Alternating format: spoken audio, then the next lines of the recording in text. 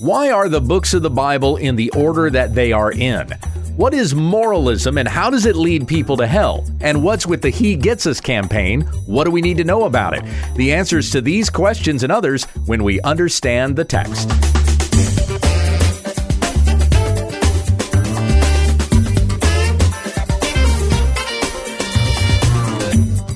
This is When We Understand the Text, a daily Bible study in the Word of Christ to help encourage your time in the Word.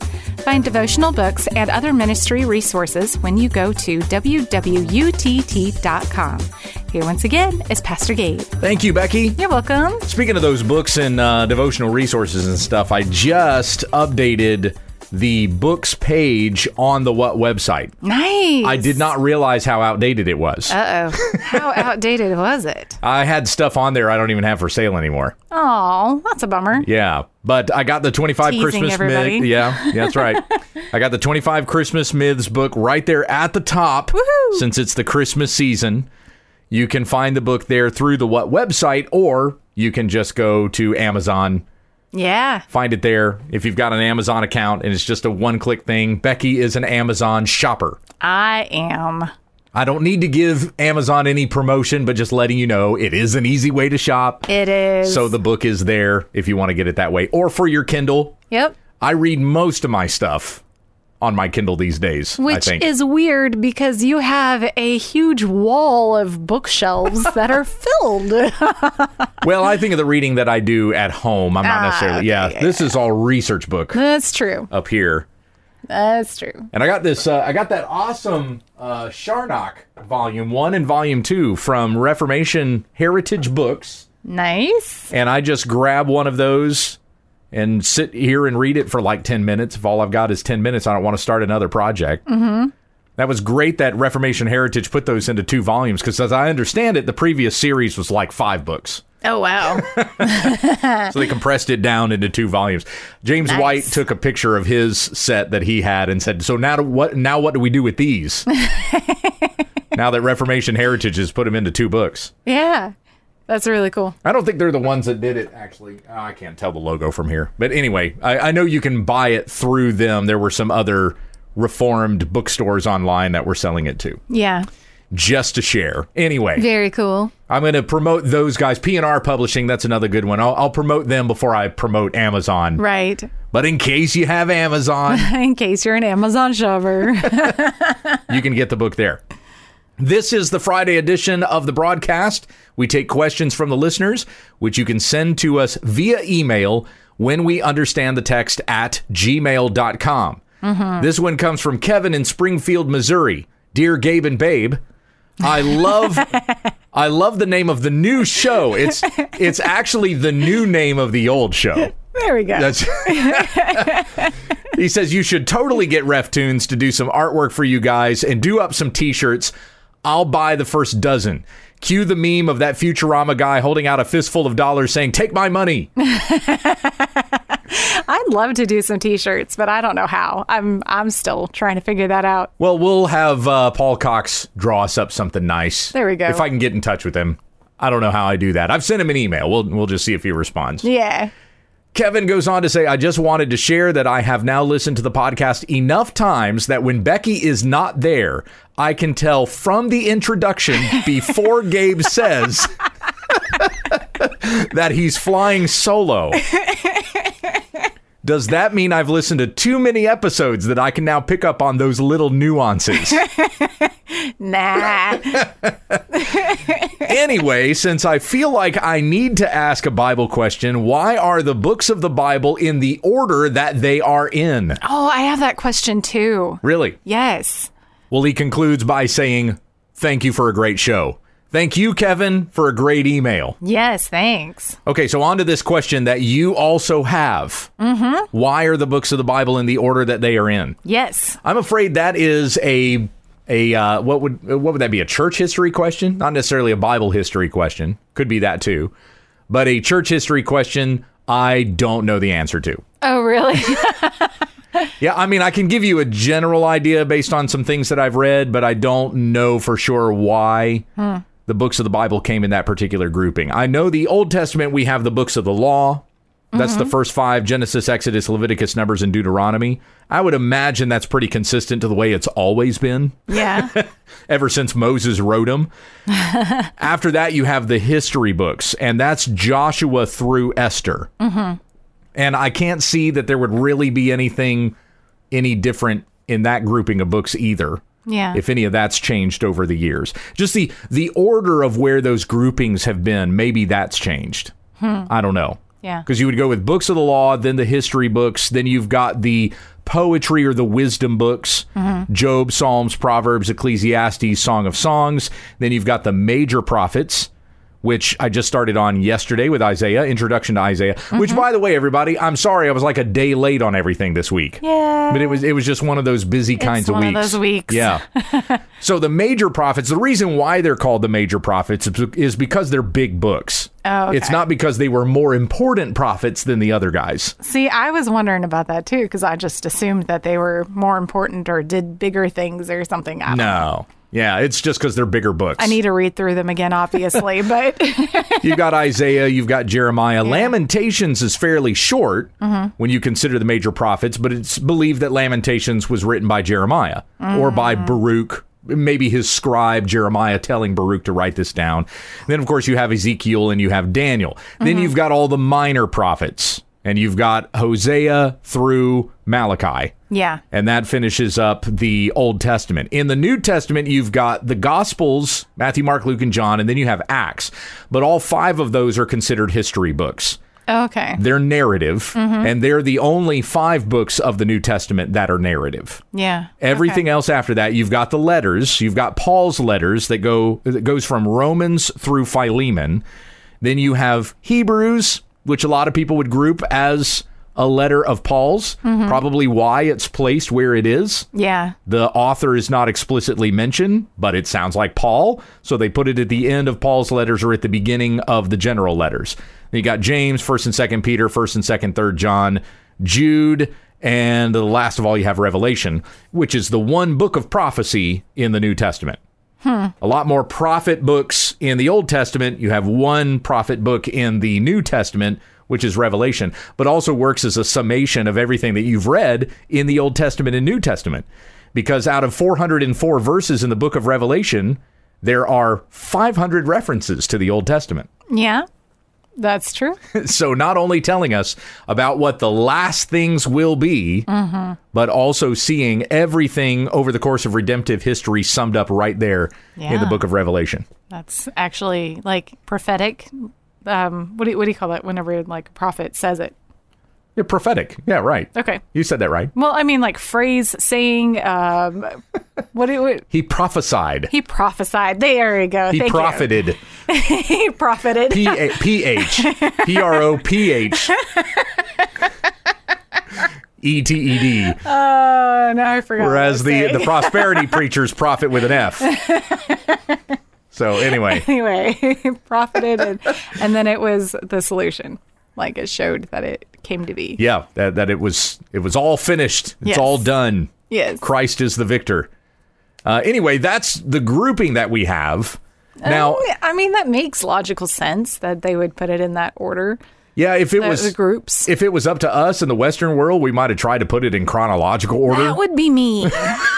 That would totally be my choice. But if I remember correctly, some of them do overlap a little bit, and that would be a little difficult. Well, they overlap, yeah, within the books. You know, you'll in 1 Kings, for example, you'll be trotting along, and then we got to go back to this event. Right, You know, things yeah. like that. Yeah. Yeah, and I have a hard time.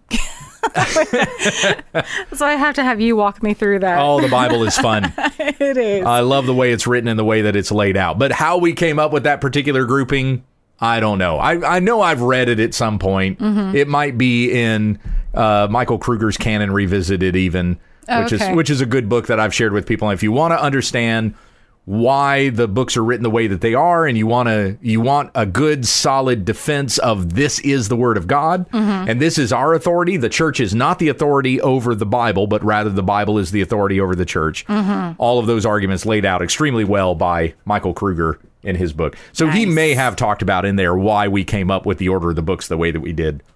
I just can't give it to you off the top of my head Yeah. today. I had prepared for something completely different. I just wanted to share that email at the very beginning here.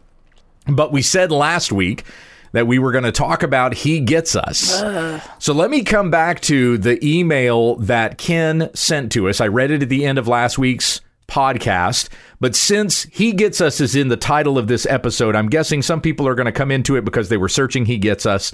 So to keep everything in context, I'm going to go ahead and read the email again and play the video that I did, and then we'll get to this material here. Okay. So Ken from, well, I said Louisiana. He said from L.A. That could also be Los Angeles. It could. No idea. Could. Yeah, that's true. But anyway, dear Pastor Gabe, thank you for the video that you did on He Gets Us. Do you think that you could do a longer video or maybe a blog on this as well? Something that maybe goes through their articles and shows more specific problems with the content on their website. Some people at my church have started to pass around stuff from He Gets Us. And while my pastor has been skeptical, he's not really one to research this kind of thing and warn about the dangers. Thank you for what you do. So let me go ahead and play the what video that I did on this, and then we will get to the He Gets Us website. Oh boy. Perhaps you were watching college football and you saw this strange ad about a teenager who got pregnant and had a baby, and wait, this is the story of Jesus? Only Mary had to take a pregnancy test and she was sad about it? The ad directs viewers to a website called HeGetsUs.com. When you go to their About page, they insist they're not a church or political, even though they sell shirts that say Jesus was a refugee. They say, we simply want everyone to understand and relate to the authentic Jesus as he's presented in the Bible. But then there's nothing about the Bible. So you go to the topics page and they have articles like, how did Jesus deal with injustice? How would Jesus be judged today? Why did Jesus cry? But not one of these pages, yes, I read them all, say anything about Jesus being Savior or God. One page says, some believe Jesus lived a perfect life. For others, that's a stretch. Either way, Jesus set a high bar for himself and for others. Jesus said, you are to be perfect as your heavenly Father is perfect. If you don't think Jesus lived a perfect life, you don't get Jesus. If you get on their chat and ask them if Jesus approves of homosexuality, they will say he does. They'll even connect you with a church that loves your sin. These guys are heretics spending $100 million in advertising to preach a different Jesus. But evangelical leaders Ed Stetzer and Kevin Ezell think they're great. Makes you wonder how much they're getting paid. The Bible says that if anyone preaches a different Jesus, they are accursed. Jesus gets us in that we're sinners in need of a Savior, and he is that Savior when we understand the text. So in the video, I said that I read every page on the He Gets Us website. Right. And that is true. Before I made that video, I did. Well, in preparation for this episode, I went back to the He Gets Us website and started pulling up pages, and I can say just about everything on the website has changed. Oh, really? There's things now about this so-called ministry. You're going to hear me call it that, even though I'll say they're full of false teaching and you shouldn't be following He Gets Us. Is it more of an organization? Organization, yeah. Well, they do say on their website they're a 501c3 organization. There you go. Which means they're nonprofit. So you can call it an organization. They're an organization. That's a better word then. Yeah, don't confuse people. Anyway, I went back to the website and started reading pages, and particularly their About page, and stuff's changed. Ever since we started exposing this organization, Pastor Tom posted the stuff that he did on his Twitter page. I made the video. We've addressed it, in podcasts or in blogs or some other things. Now suddenly they're changing stuff on the website. Like what kind of stuff? Well, on the About page, it used to be that you could not find anything anywhere on the He Gets Us website about Jesus being God. Okay. There was no mention of that whatsoever. There's nothing about sin, nothing about repentance and following Jesus Christ. Nothing about that. There's no gospel on the page whatsoever. And incidentally, when I was preparing for this yesterday, I pulled up the He Gets Us site, and in their search bar, I typed gospel, and it came up no search results. The word gospel does not appear on the He Gets Us website anywhere. Okay. I went to the About Us page and I noticed this paragraph. Ultimately, we want people to know his teachings, talking about Jesus, and how he lived while here on earth. And this will be a starting point to understanding him and his message. though we believe that he was what Christians call fully God and fully man. That's new, because that was not on the website a month or so ago when I made that video. That was not there. I know it wasn't there. So going on, though we believe that he was what Christians call fully God and fully man, that may not be what you believe. We're simply inviting you to explore with us at He Gets Us. How might things be different if more people followed his example? So look at this as an open invitation to engage and learn more. We're also here to support and listen to you. Connect with us here and via social media. If that's their objective, Moralism. that's moralism. They're not leading anyone to Jesus Christ. Right. Nobody. They're just being moral. There is no gospel on this page. This saves no one. And they have from their very confession on their website. They're not even trying to save you or convert you or give you an understanding of your sin and your need for the gospel. All they want you to do is just consider he's a good example to follow. Right. And they don't even say that they say that he's fully God and fully man. They say Christians say. Right. Well, they say, though we believe he was what Christians call fully God and fully man. They say that. And that's still kind of passing the buck. But then they say that may not be what you believe. Right. So they're still just asking you to follow an example. That's all they're asking you to do.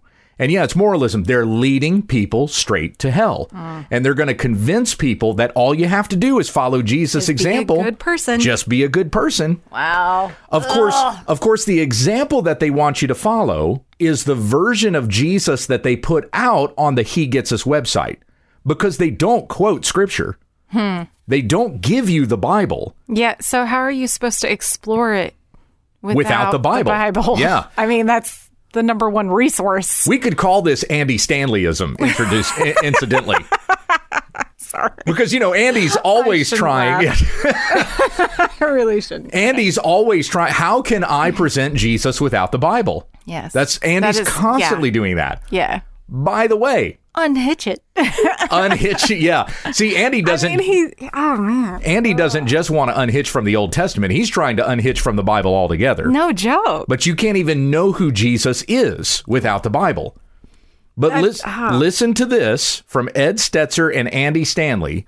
This is the two of them talking about He Gets Us. There is not a bigger champion out there for the He Gets Us website than Ed Stetzer. He is really pushing this thing. So of that $100 million they're spending on this campaign, he's getting something out of it. Either that or he donated. I mean, I'm not going to speculate further. I'm just saying he's got to be getting something. There's something in there. Yeah. Anyway, listen to this. Here's Stetzer and Stanley. That should be a new act. Stetzer is... anyway. Okay, but you're saying to give them permission not to believe. But you are calling them to something. You're calling them to a belief. How do you do both of those things?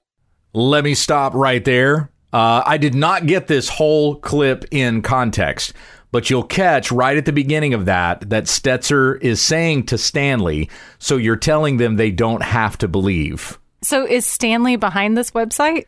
He's partnered with it. Okay, partnered. Yeah, okay, when you go to their partnerships page, North Point Community Church, which is Andy Stanley's church out of Atlanta, they're one of the partners with He Gets Us. Okay. Now, maybe they're not getting money from He Gets Us. Maybe they're paying money into it. Yeah. I don't know. Whatever a partnership is supposed to look like. But Stanley is every bit as much behind this as Stetzer is. Okay. Let me play that again so you can hear Stetzer say it. Yeah, that I was lost in that first. Listen to Stetzer say it, and then he's asking this question to Stanley, and then Stanley is going to pick up from here. Okay. Okay, but you're saying to give them permission not to believe. But you are calling them to something. You're calling them to a belief. How do you do both of those things? It's a great question. And tell me when I'm talking too long. The invitation is to follow Jesus. That's it. The invitation is not to believe something. I mean, I'm not sure you can make yourself believe something you don't believe. That's a big discussion for another day. The invitation is to follow Jesus. This was his invitation before they even believed, before they knew anything about Jesus. Follow me. Take a step. Follow me through the Gospels. So changing, it affects our apologetic. It affects our invitation. It affects our approach. It affects everything. Once we decide, you know what, we are creating a safe place. And of course, we're going to challenge people. But the great thing is this, a practical sermon works for anybody that's willing to practice it, whether it's on marriage, relationships, fixing a relationship, money, whatever it might be. So there's a way to approach it. And one of the things that I've just gotten in the habit of doing is I'll say in the middle of a sermon, hey, if you're not a Christian, what I've said so far, knock yourself out. This will help you. From this point on, you may just want to check out because this is really just for us crazy Christians. I mean, I will be that specific because I want them to know I know they're there and I have no authority over them and I'm not expecting them to do anything. They're a guest in our home. This is how we do it here, but we're so glad you're here. And again, that's my language. I think the better we get at that, the easier it is for people who are exploring faith or re-exploring the faith after maybe a bad church experience. So yes, there is a call to action. There is a challenge. All right, babe, what are you getting out of that? A headache. They've got this wonderful paradox going on here. We're not telling you to believe anything, but we are. We're not telling you to follow, but we are. Yeah. We're not telling you to go to church, but we are. We're not telling you to listen to everything, but we are. Yeah. I'm just... It sounds like... You're confusing everybody. It sounds like the first part of that is to please the unbelievers. We're not telling you to do anything. And then the second part of that is to please the believers, but we are. Yeah. So that nobody will go, well, what are you guys doing? You're leading people into unbelief. Right. But they're not. But this is what Stanley wants you to do. This is all he wants you to do. We just want you to follow him. You don't have to believe anything. You just need to follow him. How did that work out in the Bible? Jesus said he didn't know you. They'll call my name, but I won't know them. I won't know you. Yeah. I mean, that's terrifying. That's a great point. That's Matthew 7. Many will come to me and say, Lord, Lord, did we not do many mighty works in your name? Yeah. And I will say to them, depart from me, you worker of iniquity. I never knew you. Consider also John 6:26. Jesus answered them and said, truly, truly, I say to you, you seek me, not because you saw signs, but because you ate of the loaves and were filled. Do not work for the food which perishes, but for the food which endures to eternal life, which the Son of Man will give you, for on the Father God has set his seal. Therefore they said to him, what should we do so that we may work the works of God? Jesus answered them and said, this is the work of God, that you believe in him whom he has sent. So it's not just follow me. The call to follow is a call to believe. I mean, I can kind of maybe get around the idea that he's trying to take baby steps.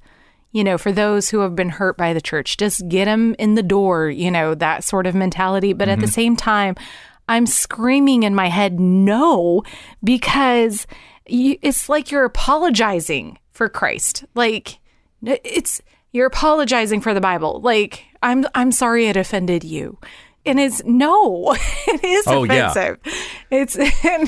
And that is one of Stanley's big objectives, is to speak to people who are unchurched or are de-churched. Yeah, but then how do you grow your church? That's for evangelism. That's not for in your church. In the doors of your church should be learning and teaching and growing your congregation. According to the Word of God and with the Word of God. Thank you. Yes. But the what he's trying to do is more like evangelism, but you can't evangelize without the Bible. Yeah, right.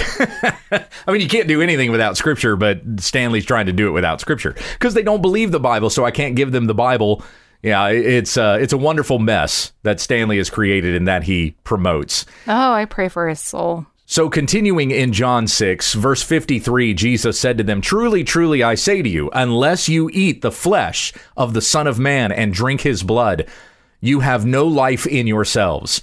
He who eats my flesh and drinks my blood has eternal life, and I will raise him up on the last day.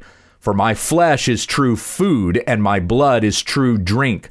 He who eats my flesh and drinks my blood abides in me, and I in him. As the living Father sent me, and I live because of the Father, so he who eats me, he also will live because of me. This is the bread which came down from heaven, not as the fathers ate and died. He who eats this bread will live forever. And the people said, and incidentally, John 6:60 calls them his disciples. Therefore, many of his disciples, when they heard this, said, this is a difficult statement. Who can listen to it? But Jesus, knowing in himself that his disciples were grumbling at this, said to them, does this cause you to stumble? What then if you see the Son of Man ascending to where he was before? The Spirit is the one who gives life. The flesh profits nothing. The words that I have spoken to you are spirit and are life. But there are some of you who do not believe. For Jesus knew from the beginning who they were who did not believe and who it was that would betray him. And he was saying, for this reason I have said to you that no one can come to me unless it has been granted him from the Father. And verse 66, as a result of this, many of his disciples went away and were not walking with him anymore.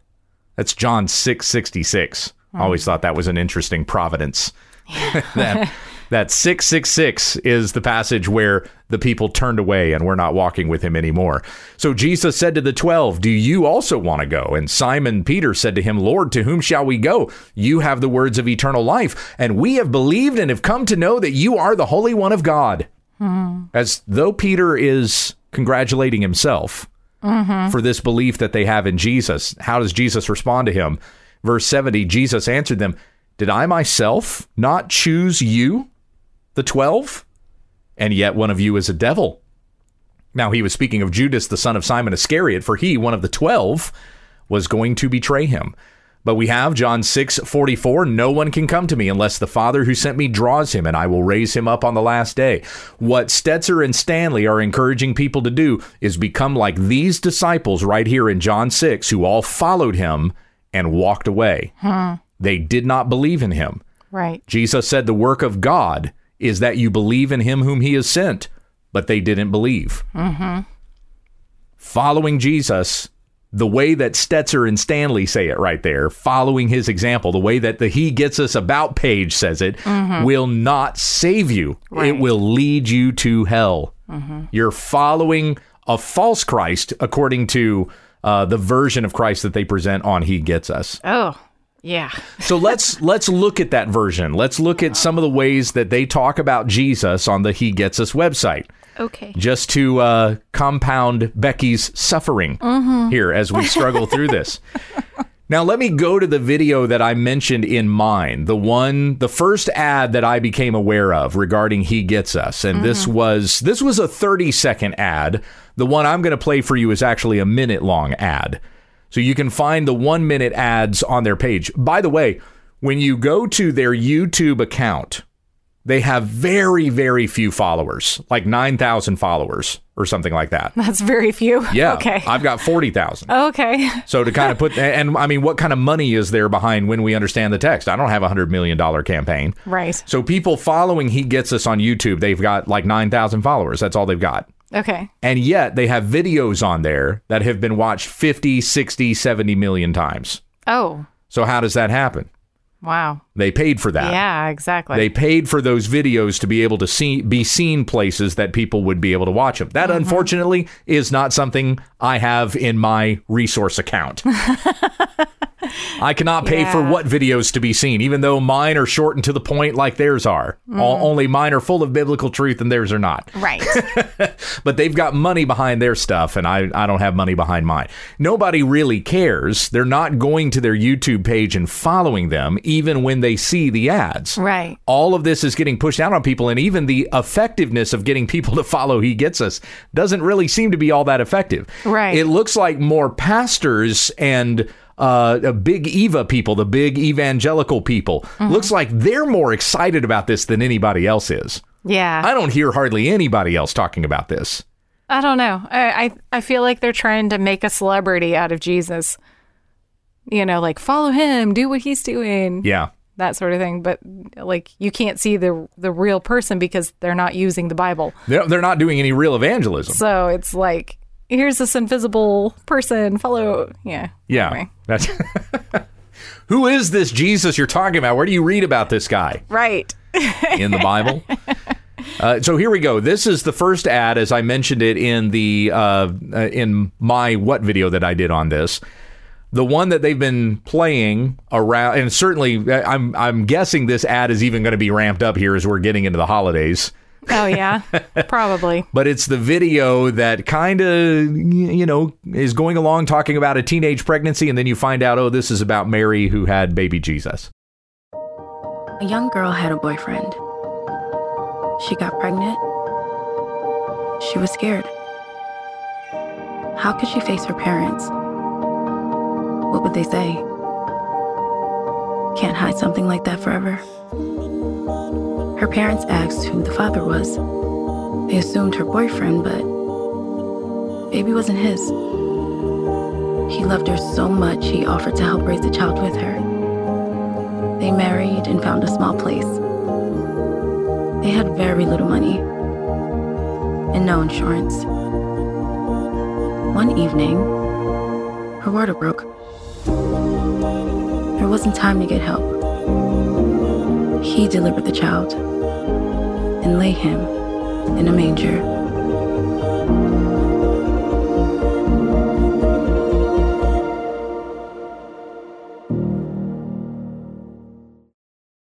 Now, what you, dear listener, did not have to see, but Becky did, was all the imagery that was in that video as well. Oh, my goodness. Not appropriate to be showing in front of your church or youth group. No, not at all. There's a picture of a girl sitting on a toilet with a pregnancy test. With her pants down. With her pants down. Like, it's not even, oh my goodness. Yeah. And then there's another one of her, you presume, totally naked. Because she's in the shower. I don't even want to say it. So, and the one with her showing her belly, it's like, you got to pull up your shirt to show your belly. Yeah. And is showing quite a bit of herself in that image as well. Yeah. Yeah. You can't take these ads and show them to your church. No. They think they're actually reaching people with these ads. But what is actually being reinforced there? That teenage pregnancy really isn't all that bad. Right. Because, hey, Mary got pregnant and look what happened to her. She had the savior of the world. Right. So you have this attempt to try to connect with people on their level. But what you end up doing is justifying their sin. Mm-hmm. Everybody who's going to watch this is going to think, oh, this is all okay. Yeah, this is all okay. Teen pregnancy, yeah, it's all going to be fine. That's not the only one that does that. I'm going to show you more of that here in just a little bit. Thanks.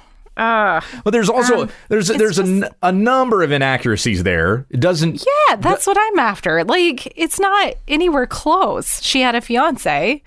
It wasn't a boyfriend. Right. Right. They were married, but without the process. Like, back in the day, you get married. Yeah. It's a lot different than what it is now. We'll put it that way. The betrothal period was married. Yes. Mary was married. Right. In that, because he was going to divorce her. Right.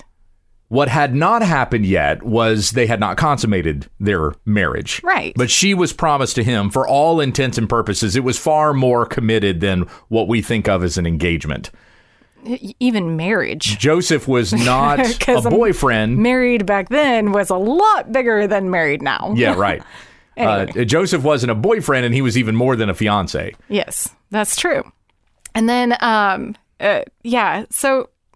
I'm just going to put this out there. Mary was the only human being to have a savior. That's right. That's it. She was the only one to have had a child that was conceived of the Holy Spirit. Yes. That doesn't happen to you. Your sex with your boyfriend is not okay. That is sin before God. Right. The virgin birth is not the way that Jesus connects to us in our struggles and in our trials. Right. The virgin birth is understanding that Jesus was born, he was even conceived without sin. Right. Now, as I've been talking, as we've been going through Hebrews in the study, in Hebrews 3 and 4, his incarnation.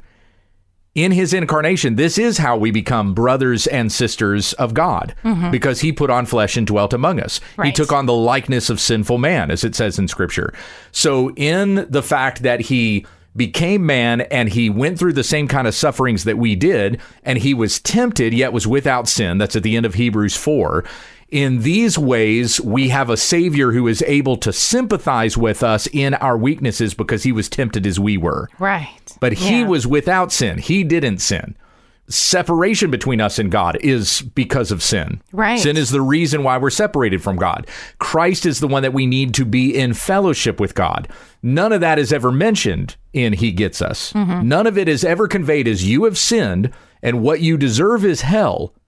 The judgment of God will come upon you because of your rebellion against God. But we have been given a Savior who is Christ the Lord, which is the whole message in the Christmas story. Right. That they're skipping all they're skipping all of that. They're instead, bringing Jesus and totally humanizing him. They're taking the fully God aspect out of fully God and fully man, and just making him man, and just making every single human experience relatable to us, whether sinful or not. And it doesn't even say in the ad how she got pregnant or who she got pregnant. It just says it wasn't her boyfriend. She got pregnant, and it wasn't her boyfriend. Yeah, of course. I mean, everything in there is leading into there was this sinful union that happened. I mean, if you're going to take anything out of that, it was like, oh, the guy took care of her even though she was unfaithful to him. Yeah, right. If somebody doesn't know about Christ, how would you come away from that ad knowing anything about his holiness, anything about perfection? Nothing. Anything about him being the Savior that we need? He just gets me. He just gets me. I don't even know what that ad's supposed to be saying to anybody. I don't get it. Let's get to another one. Yeah, let's. Babe, I'm going to read an email coming up in just a moment from somebody who says that they love, even though I play this and you're getting frustrated, they love the questions that you ask because you're asking what everybody else is thinking. I'm grateful. Yeah, that's right. But, oh, man, this is just, nails on a chalkboard. Here we go. A caring man took a walk. Everywhere he looked, people suffered. Anxiety ran high, hope dwindled, hatred rose. His neighbors had lost trust in the system and in each other. I need to do something, he thought. I'll bring them together and feed them. Around the dinner table, they can talk and see how much they have in common. Shared struggles, shared joy, shared pain. So he prepared a feast and invited all into his home. But some refused to sit at his table because they chose to only see differences. He was heartbroken because he wanted everyone to eat and be filled, not with food and wine, but with compassion.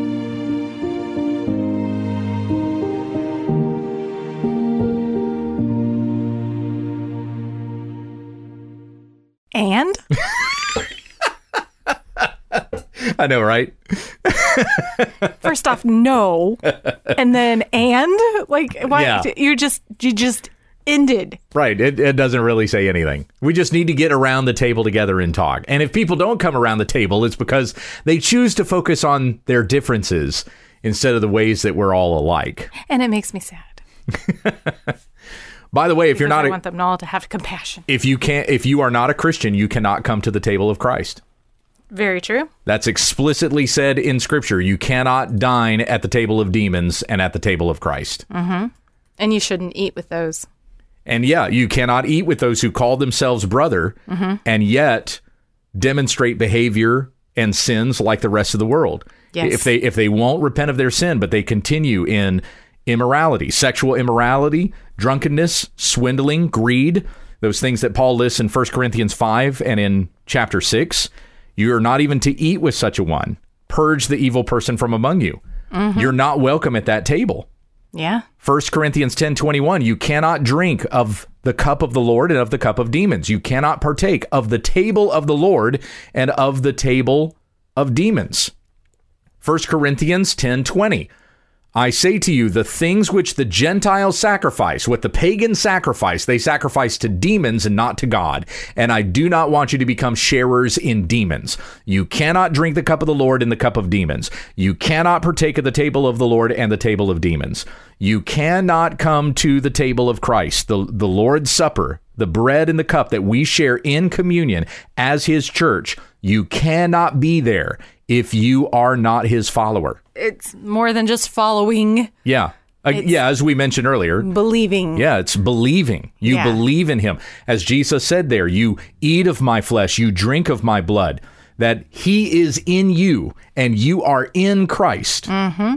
You are fully devoted to the Lord, and that you desire his holiness and his righteousness, no longer walking in the sins and the passions of the flesh and the ways of this world, but you are something otherworldly. Right. You are something different entirely. You have been changed by Christ, and with his Holy Spirit inside of you, doing the things that Jesus said for you to do. You know, these guys, Stetzer and Stanley, say just follow his example. Well, what in the world is his example? Yeah. And the whole thing of what he talks about is him being the savior of I can't even spit it out. I mean, Jesus says, follow him. The Bible says, follow his example.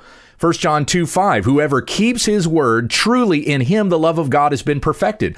By this we know that we are in him. The one who says he abides in him ought himself to walk in the same manner in which he walked. So yes, we should follow his example. But what is that example? If you leave the Bible out of it, you don't even know. Right. Yeah. And I mean,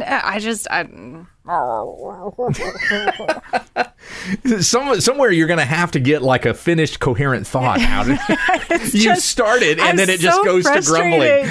It just stays. It's like, nope, it's negative stuck in there. So here's another one. And this is one. Okay. This is another one of those that, I mean, you're going to hear it blatantly encourages the sin. Okay. Oh, okay. A rebel took to the streets. He recruited others to join him. They quit their jobs, left their families, and swore allegiance to him. They roamed the hood, challenged authority, and made a lot of people uneasy. Community leaders feared them. Religious leaders abhorred them. Law enforcement labeled them outlaws. We have to shut them down, they said. Get them off the streets. Protect our communities from these troublemakers. But they weren't part of a gang spreading hate and terror. They were spreading love.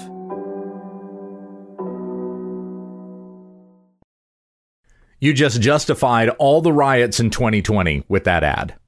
Including the one that happened, what do they call it? January what? 6th? January 6th riot. Yes. Yeah, yeah, right. Who's to say that wasn't hateful? And, you know, that could have been just as much full of love as all the rest of the riots and the lawlessness and disrupting things, so on and so on. I mean, any one of those guys could say, hey, it's out of love, it's out of care for our country that we're burning down these cities. It's because we care for, you know, people who are marginalized, who are being oppressed by the system, who are not being paid attention to, who are living in destitution. We care for them, so that's why we're causing all of this mess to get you to pay attention to them. You can justify anything with an ad like that. Because in the imagery, it shows the gang. Yeah, in the imagery, it shows all these guys running around acting like hoodlums. When Jesus was going against authority, he was calling out sin. Yeah, right. And he was telling he overthrew. He was telling them they weren't following God. Right. He overthrew the tables in the temple because they were selling stuff instead of worshiping God. And hindering other people from worshiping God. Yes.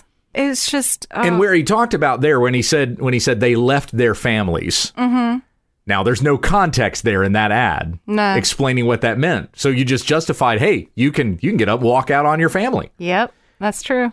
Now, if you tied that back into what Jesus said in John 14:26, but again, there's no context in this ad. There's no Bible references. You don't go to the website and get taught any of this stuff. Well, it's Stanley, so you don't use the Bible. Yeah. So Luke 14:26, Jesus said, if anyone comes to me and does not hate his own father and mother and wife and children and brothers and sisters, yes, even his own life, he cannot be my disciple. Whoever does not carry his own cross and come after me cannot be my disciple. So the understanding there that we hate our own father and mother, wife and children, brothers and sisters, yes, even his own life, means that we love Christ over everything else. Mm-hmm. It doesn't mean hate all your family and walk out on them and you will have eternal life. That's not what that's saying. Because that's contradictory to love your neighbor as yourself, you know. Yeah. And the instruction, I mean, we have instruction that comes elsewhere from Jesus' own disciples in 1 Timothy chapter 5. If a man does not care for his own relatives, especially people of his own household, yes, he has denied the faith and is worse than an unbeliever. Right. So understanding context is really important, but we're not given context in any of these ads. In Mark chapter 10, Peter said to Jesus, "Behold, we have left everything and followed you." And Jesus said, "Truly I say to you, there is no one who has left house or brothers or sisters or mother or father or children or farms for my sake and for the gospel's sake." See, that's why you would follow Jesus. And leaving those things means, really, they're going to hate you. Right. Because you have chosen to follow Jesus. But you're not about pleasing the people who hate God. You're about pleasing God. So anyway, Jesus says that that all of you who have left these things for my sake and for the gospel's sake, each one of you will receive 100 times as much now in the present age, houses and brothers and sisters and mothers and children and farms, along with persecutions, and in the age to come eternal life. But many who are first will be last, and the last will be first. So how is it that we in this time will receive, even though we've left brothers, sisters, mother, father, children, land, how is it that we will receive those things even in the present, even in this time? Because we're part of the church. Ah, yes. We have brothers and sisters in the Lord. We have houses of worship. We have land, farms, whatever else, the houses that we share with one another. We share what we have with each other. This is how we gain those things. We may have left those things to follow Jesus, but we gain 100 times more because we are all sharing together in the family of God as brothers and sisters of the Lord. Yeah. None of that context in those ads. Not understanding love in that way. They're just totally they're abstract terms. Just love. You don't have any definition to any of this stuff. And what you get in the imagery, where you see imagery of a teenage girl macking on her boyfriend, images of these gangs running around in the streets and committing lawlessness, it just looks like you can behave in this sinful behavior, and that's fine. He gets us. Yeah. Jesus gets us. He's right there with us in those things. He did those things too. Yeah. That is blasphemy. That is just downright blasphemous. Such a horrible campaign. And I get your frustration. I understand it. But I have to have a certain measure to explain these things and not fly off the handle about it right at the start. Yeah. I get so frustrated that it just comes out as a beginning of a sentence and then it's all gone. Yeah. But yeah, it's a terrible sight. It is incredibly awful, the kind of stuff that they're pushing. I had some other things prepared that I was going to go through, but I'm kind of out of time. Doesn't matter that much anyway. I think you get the gist. You get the gist of all of this. Ed Stetzer is helping. He gets us write sermons. Oh. So churches that participate in this can teach Ed Stetzer sermons. One of the things I was going to demonstrate is the way that Ed Stetzer even crafts these sermons. These are sermons that are preached in churches. But the way that he crafts these sermons still doesn't give you a clear presentation of the gospel. The sermon that I was going to give an example of, he quotes from Isaiah 53, and the gospel is there in Isaiah 53. He was pierced for our transgressions. He was crushed for our iniquities. The chastening of our peace fell upon him, and by his wounds we are healed. All of us, like sheep, have gone astray. Each of us has turned his own way, but Yahweh has caused the iniquity of us all to fall on him. Now, you might be wondering, how can he take this verse of the gospel and totally avoid the gospel? Well, they took the story of Mary and they totally avoided Jesus. Yeah, so, I mean, they could do anything at this point. Yeah, right. Well, the way that he preaches it, like you had said earlier, it's just moralism. The way that he turns that around is just moralism. So as Jesus was sacrificial, so we need to be sacrificial. Oh, wow. His sacrifice is not about atoning for our sins. His sacrifice is about putting somebody else's needs ahead of your own. So we need to put somebody else's sacrifice was so much more than our sacrifice could ever be. Right. Exactly. Ever. So that's not even on the same playing field. Like it's And the thing is, I believe Stetzer knows the gospel, But the way that he writes this sermon, you don't get the gospel in that. Right. You get a very moralized version of Isaiah 53 rather than the gospel out of Isaiah 53. So frustrating. We have sinned against a holy God. What we deserve for our sin against God is judgment. We deserve to go to hell. Right. But God had love and mercy and compassion on us and sent his son Jesus to die in our place as an atoning sacrifice for our sins, so that whoever believes in him, our sins are washed away. We are justified. We're declared innocent in the presence of God because Christ's holiness and righteousness has been placed upon us. Our sins put upon him with his death on the cross, and his sacrificial act atoned for our sins. His righteousness clothes us so that when God looks at us, he sees us with the same love and affection that he has for his own son.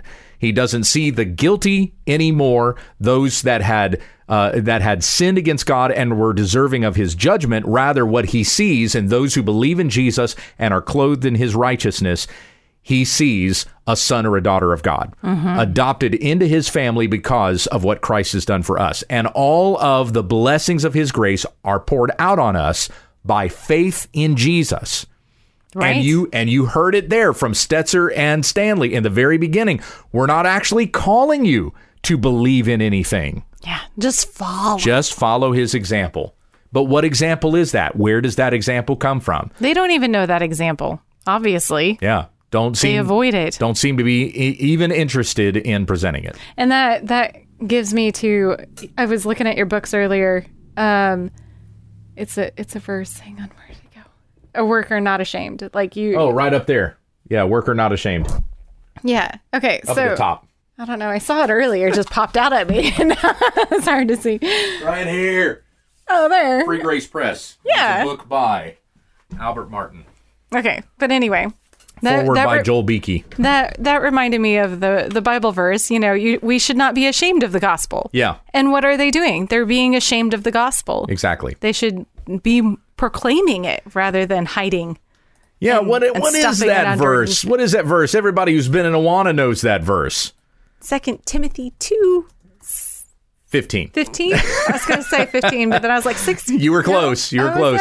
Be diligent to present yourself approved to God as a workman who does not need to be ashamed, accurately handling the word of truth. Yes. That's not Stetzer and Stanley. That is so scary. It's not the people behind He Gets Us. And so many people are listening to them. Yeah. And sharing their stuff. Yep. Stop. Yeah, but like I said, it really kind of feels like the big Eva people are the ones that are pushing it more so than... Well, of course they are. If it wasn't for them, this stuff wouldn't get spread around. But I'm telling you, if you're watching it in your church, you need to be going to your pastors or whatever and telling them, guys, there's nothing actually Christian about this website. Right. I mean, seriously. And the graphics and the imagery and the colors, by the way, oh my goodness, are all made up to look like the Black Lives Matter website. Oh, yeah. Mm. It's the same presentation. It is. Yeah. Okay. Now that you say that. Yep. Yeah. It's all, and when I noticed that, it was just kind of like, this feels like, hey, all the stuff that's been working for Black Lives Matter, I think we can do this too. Mm-hmm. What can we do? He Gets Us. Yeah. And they just do this whole big campaign. How can we get a Black Lives Matter thing going? Let's do this with He Gets Us. They're trying to be the next WWJD. That's what I was thinking of. Exactly. Yeah. Yep. It's not going to catch on, though. Oh, I hope not. It's not going to be what WWJD was, but it's still. And for those of you who weren't knowledgeable of that, is what would Jesus do? By the way, this is hilarious. I took a picture of this. I have it on my phone. Okay. I was in the grocery store parking lot, and I looked down on the ground, and there was a scrunchie and a WWJD bracelet. And I'm looking at that going, oh, look, it's the 90s right there. A scrunchie on the ground next to a WWJD bracelet. There you go. Anyway, throw in a Newsboys CD and I would feel like I was right back there. I didn't wear scrunchies, but you know what I mean. You had sisters that did. I wanted to read one last thing to you here because, like I said, I know you get frustrated listening to these videos, but there are certain persons who love that you will ask certain questions in certain ways or clarify things on a certain level that maybe I'm just not thinking. Okay. So this was a gal. This is a very long email. I'm not going to read the whole thing. Her name is Christy, and she thanked me for reviewing Andy Stanley and explaining how his teaching is wrong. Yeah. And she says, I appreciate not only that you called him out, but the way in which you called him out. I listened to one last night where he was saying that Jesus loves us more than he loves his commandments. I did a video on that. And at one point you paused his recording and your wife said something along the lines of, I'm not sure why it's not right, but it doesn't feel right. And then you broke it down and gave meaning and reasoning why it doesn't feel right. You not only pointed out how the teaching was wrong, but how he manipulates words and phrases. I've seen a couple of people calling out his teachings for being wrong, but not in a way that shows the mind games and manipulations. I've been convicted lately to share with others my findings on him and why I think he is a dangerous false teacher. And this helps me to break it down and articulate it. If you had all the time in the world, I would ask you to break down all of his sermons in such a way that I could share that with others. But I know you have other things to do. And Becky is thankful that I have other things to do. Yes. Well, thank you. Yeah. We will not continue on talking about He Gets Us. Oh, but the question was asked, and we covered it in this particular episode, and now you know the problems with it. Oh, I know I feel uncomfortable and cringing, and you get to explain why. Yeah. And it's like, yes, that is exactly why. Yeah. To summarize it once again, it's moralism. They say on their website, they're not trying to get you to believe anything. He Gets Us will lead you to hell. And it will fool people into thinking that they're doing just enough to pass the threshold into heaven. Hey, I believe in Jesus. Right. I read about him on the He Gets Us website. I follow him. Yeah, I follow him. But as Becky pointed out, this is preparing people for that Matthew 7 scenario. Lord, did we not do many mighty things in your name? Yeah. And Jesus will say to them, depart from me, you workers of iniquity. I never knew you. And you'll notice there in the He Gets Us ads, they're not leading you to doing the actual works that Jesus did. I know. Yeah. It's just, he's relatable. He's just, or something. Right. It's justifying your sin and saying, see, He gets us. He did the same things that you did. He sinned too, but yet he didn't. But they don't know that because he's not using the Bible. You fight against the authorities? Guess what? Jesus did too. You're in a teenage pregnancy? Well, that's where Jesus came from. Okay. You said we wouldn't talk about it anymore. Yeah. I said in another episode. Okay. We're covering it in this episode. Fair enough. Let's pray and we'll conclude here. Oh, yes, let's. Heavenly Father, we thank you for the goodness that you show to us. Every one of us have sinned against God. We all deserve judgment, but it is by your grace that we've been called out of that and into your marvelous light, out of the kingdom of darkness and into the kingdom of light. So may we live in this present darkness as lights in the world. As Jesus said in Matthew chapter 5, let your light shine before men. There are good works that we're supposed to be doing that others see. But how do we know what those good works are? We have it according to your word. And it's here in your word that we have read that we're sinners in need of a savior. And it's in your word that we have come to know Jesus is that savior. We've come to know what faith means, what it means to believe in him and trust in him, and what it truly means to follow him. Not according to how the world defines it, but according to what you say in your word. So let us take these things that we know are true, according to what the Bible says, and help us to teach it to others. The commission that Jesus gave in Matthew 28 is that we go out into the world making disciples, teaching them to observe all that God has commanded us. And so help us to understand these things that we read about in the Bible and how to communicate that to somebody else. And let them not be led astray by these false representations of Christ like He Gets Us, or anyone else that presents a type of Christ but is not the Jesus Christ of the Bible. Help us to know Jesus according to your word, and we teach these things to others, that hearts may be convicted of sin, that would turn to the Lord Jesus Christ and be saved. Help us to be patient with them, as Jude talks about, and to snatch some from the flames as we hold out the gospel to the world. And it's in the name of Jesus that we pray. Amen. Amen.